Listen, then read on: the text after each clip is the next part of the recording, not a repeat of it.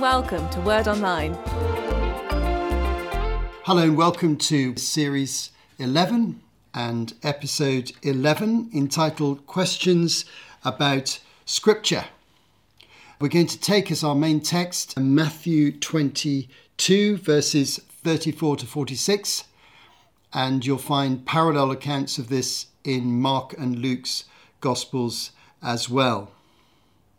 Well, we're coming towards the end of Series 11, which describes some of the events that take place in the first half of the week in which Jesus spends in Jerusalem just prior to his crucifixion. If we take his crucifixion to be on the Friday, then the events of Series 11 are taking place on Sunday, Monday, Tuesday, and possibly into Wednesday of that week. It's a very short period of time into which is packed a lot of action and a lot of discussion and a lot of teaching and indeed a lot of conflict. If you've been following Series 11, you'll see the picture developing and you'll have a pattern in your mind of the sort of things that are happening. But I'm just going to go back a little bit just to make sure that all the context is clear for us before we actually move on to major discussions about particular themes of Scripture that are very important at this stage of Jesus' ministry. Well, Series 10 took us on a significant part of the journey that Jesus was taking south to Jerusalem, a very premeditated decision to head to Jerusalem for a final confrontation with the religious authorities. And as I've said on many occasions, they had already decided that they were opposed to Jesus and were going to resist his claims to be the Messiah of Israel, the Saviour of the world, the Son of God.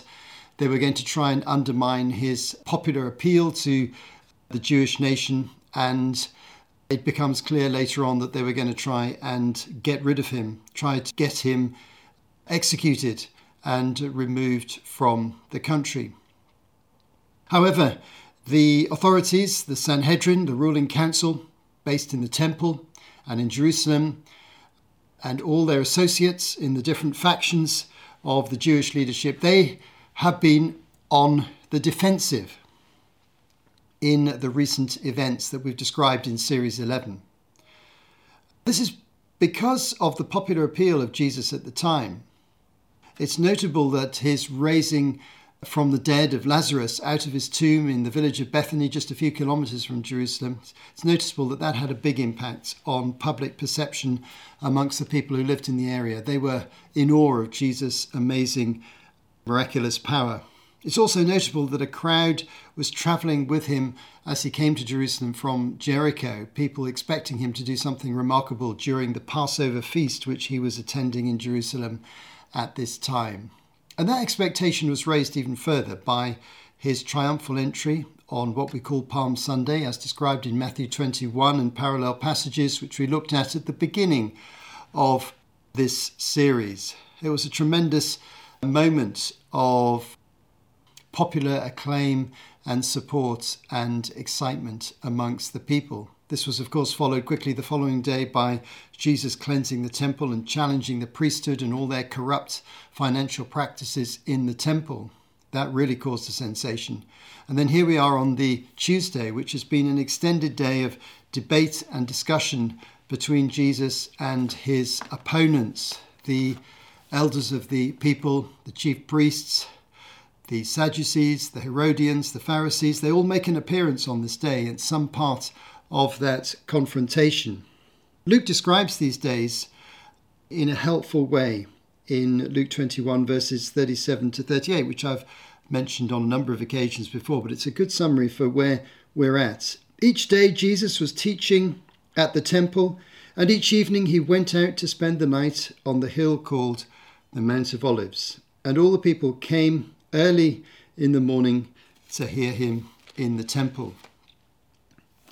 So here he is in the temple again on this Tuesday, and much has happened. There have been a number of different questions asked about his authority and about paying taxes to Caesar. And the Sadducees have just asked a question about the resurrection and the afterlife. Lots of trick questions. Jesus has not been tripped up by any of them. He's outmaneuvered his questioners.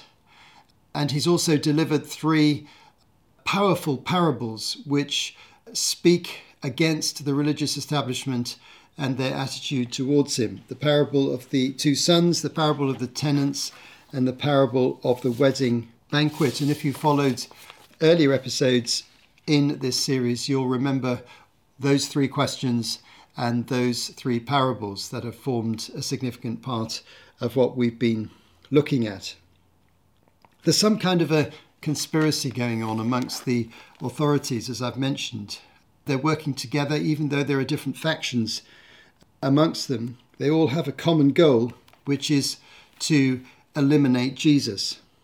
Consider, for example, the comparison of these verses in Matthew chapter 22. First of all, verse 15.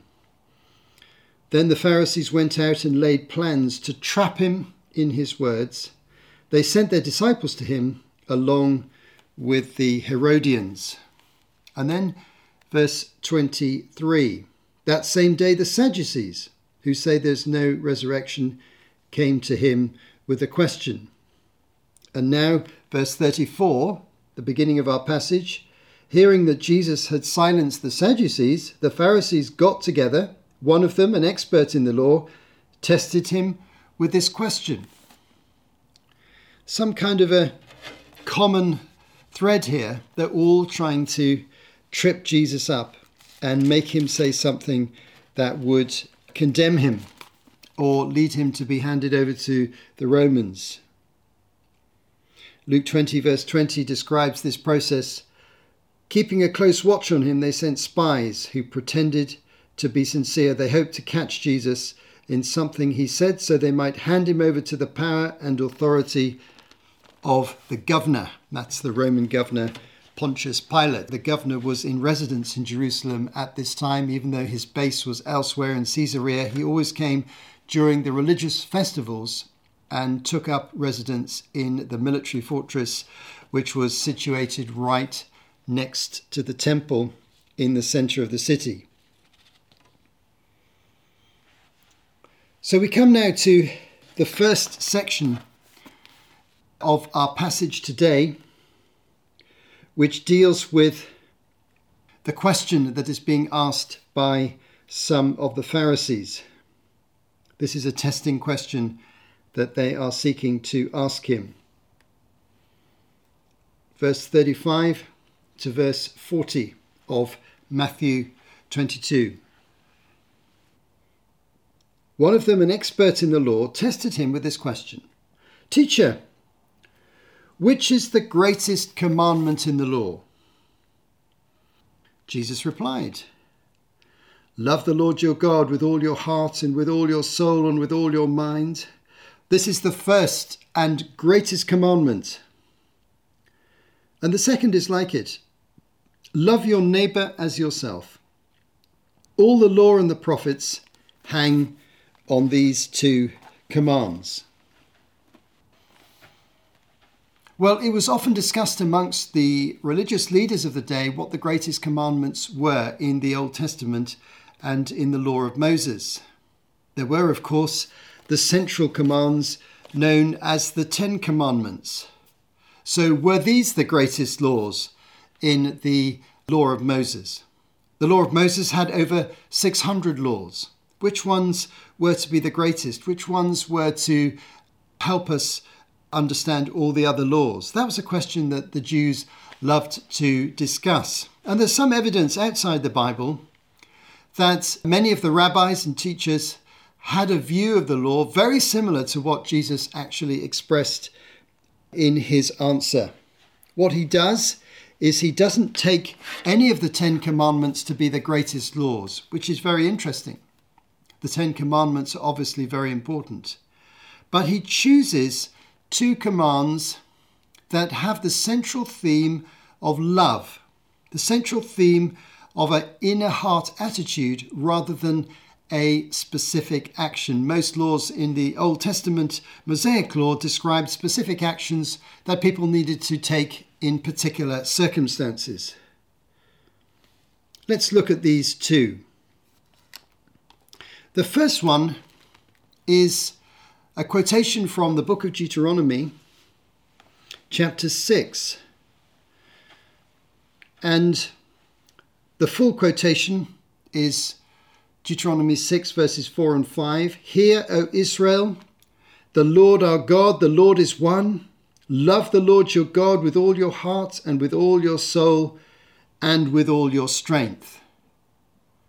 This was well-known statement amongst the Jewish people of the time, and still is today amongst Orthodox Jews who respect and revere the law of Moses. This is a call to have a sincere devotion to Yahweh, the God of Israel, with your emotions, with your mind, with your strength, with your will, the whole of your being orientated towards Him. And this orientation towards God would lead you to obey His commands. And then the second commandment concerning neighbours is taken from a more obscure part of the Old Testament law, the book of Leviticus, chapter 19 and verse 18. I'm going to read this statement in its context by reading the whole verse. Jesus quotes only half of it. Do not seek revenge or bear a grudge against anyone among your people, but love your neighbour as yourself. I am the Lord.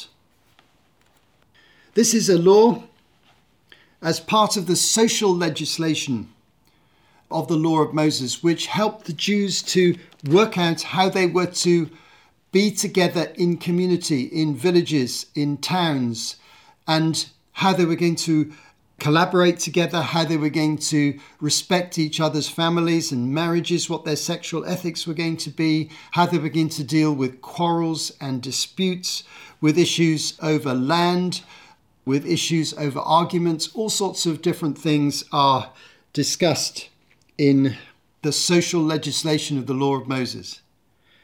But this one is interesting. Don't seek revenge or bear a grudge against anyone among your people. This is speaking of Jewish neighbours. It's basically saying to the Jews how to get on with their neighbours in their villages and towns. Don't seek revenge or bear grudges. Show genuine love and compassion and patience towards your neighbours, especially if they irritate you or if they've done something wrong in your community or in your village. That's the sort of force of that law. However, Jesus has already commented on this law, love your neighbour as yourself, when in discussion with a questioner, as described in Luke's Gospel, when he gave the parable of the Good Samaritan, Series 8 and Episode 8. What does loving your neighbour really mean? And at that point, Jesus expands the meaning of loving your neighbour as yourself out of the purely neighbourly relationships of fellow Jews, people of the same ethnic background living in the same community, by telling the parable of the Good Samaritan, which describes loving somebody who is of a different ethnic group to you, who is far away from you socially, someone who you wouldn't necessarily relate to, when a Samaritan exercises compassion and love towards a Jew he sees stricken on the side of the road. If you're interested in following that teaching up in a little bit more detail, turn to Series 8 and Episode 8. So Jesus' summary of the law is not particularly controversial. It's very similar to what many of the Jews may think, and they may wanted to have asked him the trick question in case he produced something unorthodox or strange that they could then challenge, but he didn't. No, he gave a very simple and straightforward answer. The interesting thing is that in Mark's account, we find out a bit more about the questioner. Now, the questioner has two identities in the New Testament.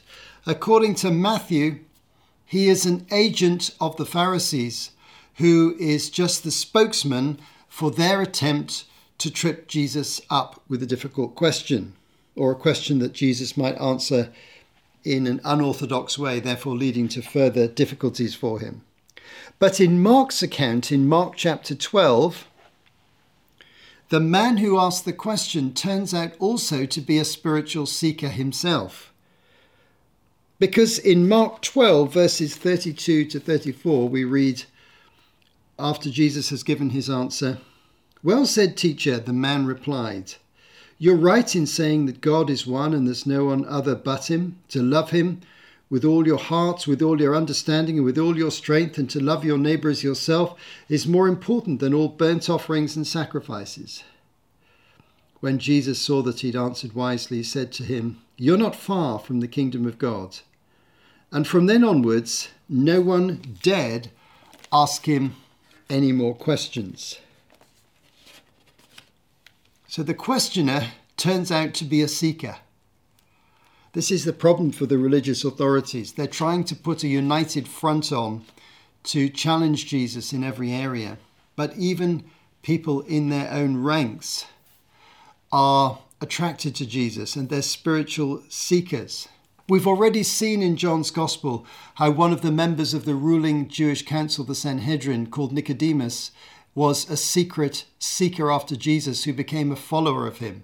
And then another one followed on after that, a man by the name of Joseph of Arimathea.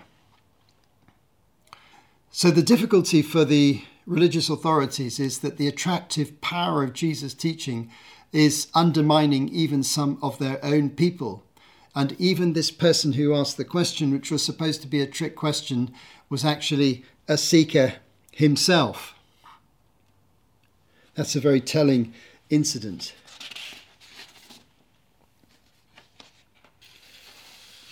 But no one dared to ask him any more questions, according to Mark 12. The questions of the day came to an end. There have been several complicated questions going on during the day. But now, Jesus is going to turn the tables. He's going to become the questioner. And our last section in today's episode sees Jesus asking a very difficult question to the Pharisees who had gathered and were trying to trip him up. They'd failed to trip him up by asking him about the greatest commandments. He'd given them a good straight answer with which they would have agreed. He didn't say anything they could claim was unorthodox or unwise or unbiblical. No, he gave a good straight answer to their question. They hadn't succeeded in tripping him up with any style of question that had been given during the day. The Herodians, the Sadducees, the Pharisees, the chief priests, the elders of the people are all named as questioners, and they've all failed to make Jesus say something unwise or foolish or mistaken. But now their vulnerability and their confusion is going to be revealed very, very powerfully in these next verses, in this next question and answer. Matthew 22, verses 41 to 46. While the Pharisees were gathered together, Jesus asked them, "What do you think about the Messiah? Whose son is he?" "The son of David," they replied. He said to them, "How is it then that David, speaking by the Spirit, calls him Lord? For he says, 'The Lord said to my Lord, sit at my right hand until I put your enemies under your feet.' If then David calls him Lord, how can he be his son?" No one could say a word in reply, and from that day on, no one dared to ask him any more questions. So Jesus' question is, who do you think the Messiah is? What's the identity of the Messiah? Now, of course, in asking that question, he's going straight into the area of controversy. Because whilst he has been claiming to be the Messiah, they have been denying that he is the Messiah. So he's now searching into this question in a little bit more detail by forcing them to reflect on what the Old Testament says about the Messiah, the deliverer of Israel. And so he asked them the question, whose son is the Messiah? And they give him the straightforward and much agreed answer.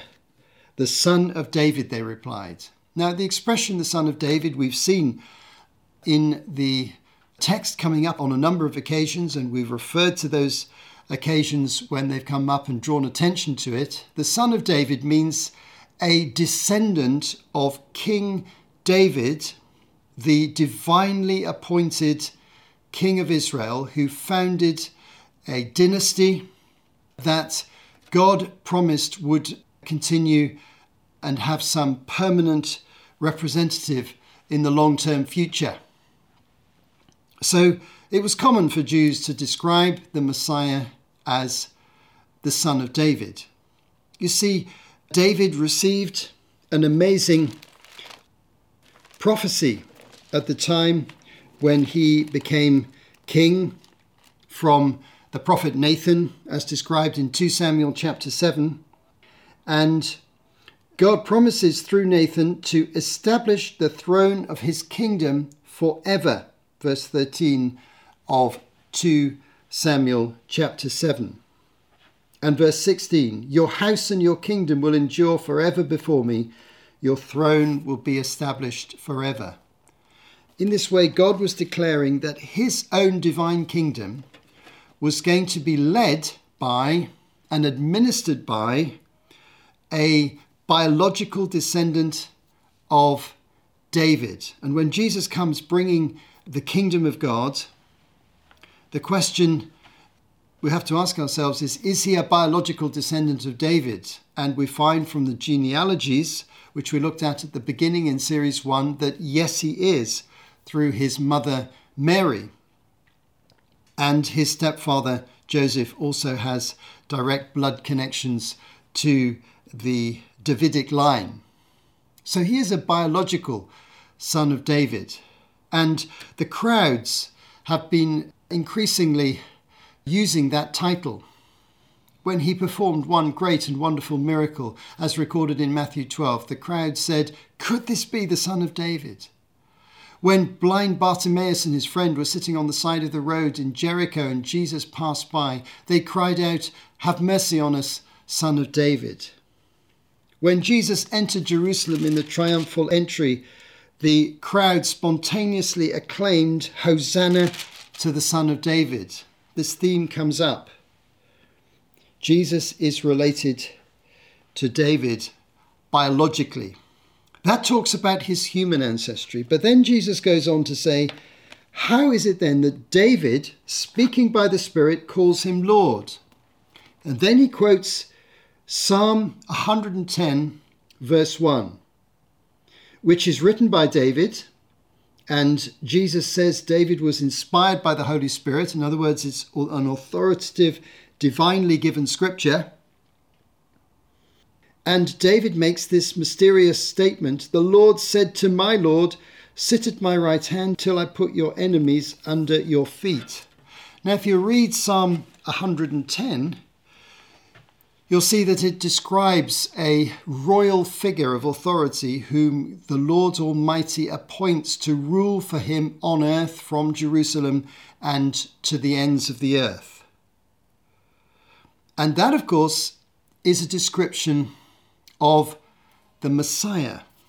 But that person turns out also to have divine status, to be actually the Son of God. And as this verse says, the Lord said to my Lord. David says the Lord God says to the messianic figure, who's also a Lord, divine, sit at my right hand. So there is two divine figures in that verse. God of Israel and his messianic son. So Jesus is basically saying to the Pharisees, the scriptures indicate that the Messiah will both be biologically the descendant of David, humanly speaking, and spiritually the Son of God in an eternal relationship with the God of Israel as the divine Son of God. And so, in a sense, he's talking about himself and showing that his claims to be the divine Son of God and also to be a human descendant of David make him the messianic figure of Israel. If David calls him Lord, how can he be his son? Only if the humanity and the divinity of Jesus come together and he is the divine Son of God and the human Son of David at the same time. This was a huge challenge to them because the scriptures themselves indicated that their understanding of the Messiah was inadequate. No one could say a word in reply. The questions had come to an end. Jesus had won the argument of the day. In fact, he'd won every argument that had taken place during that day based on the questions that he had been asked. Jesus is controlling the agenda of these days well and truly. He did it on Palm Sunday with the triumphal entry. He did it when he cleansed the temple on the Monday, and throughout Tuesday, as we've seen, he's been winning the argument and exposing the hypocrisy and the weakness of his opponents. What reflections can we make as we draw this episode to a conclusion?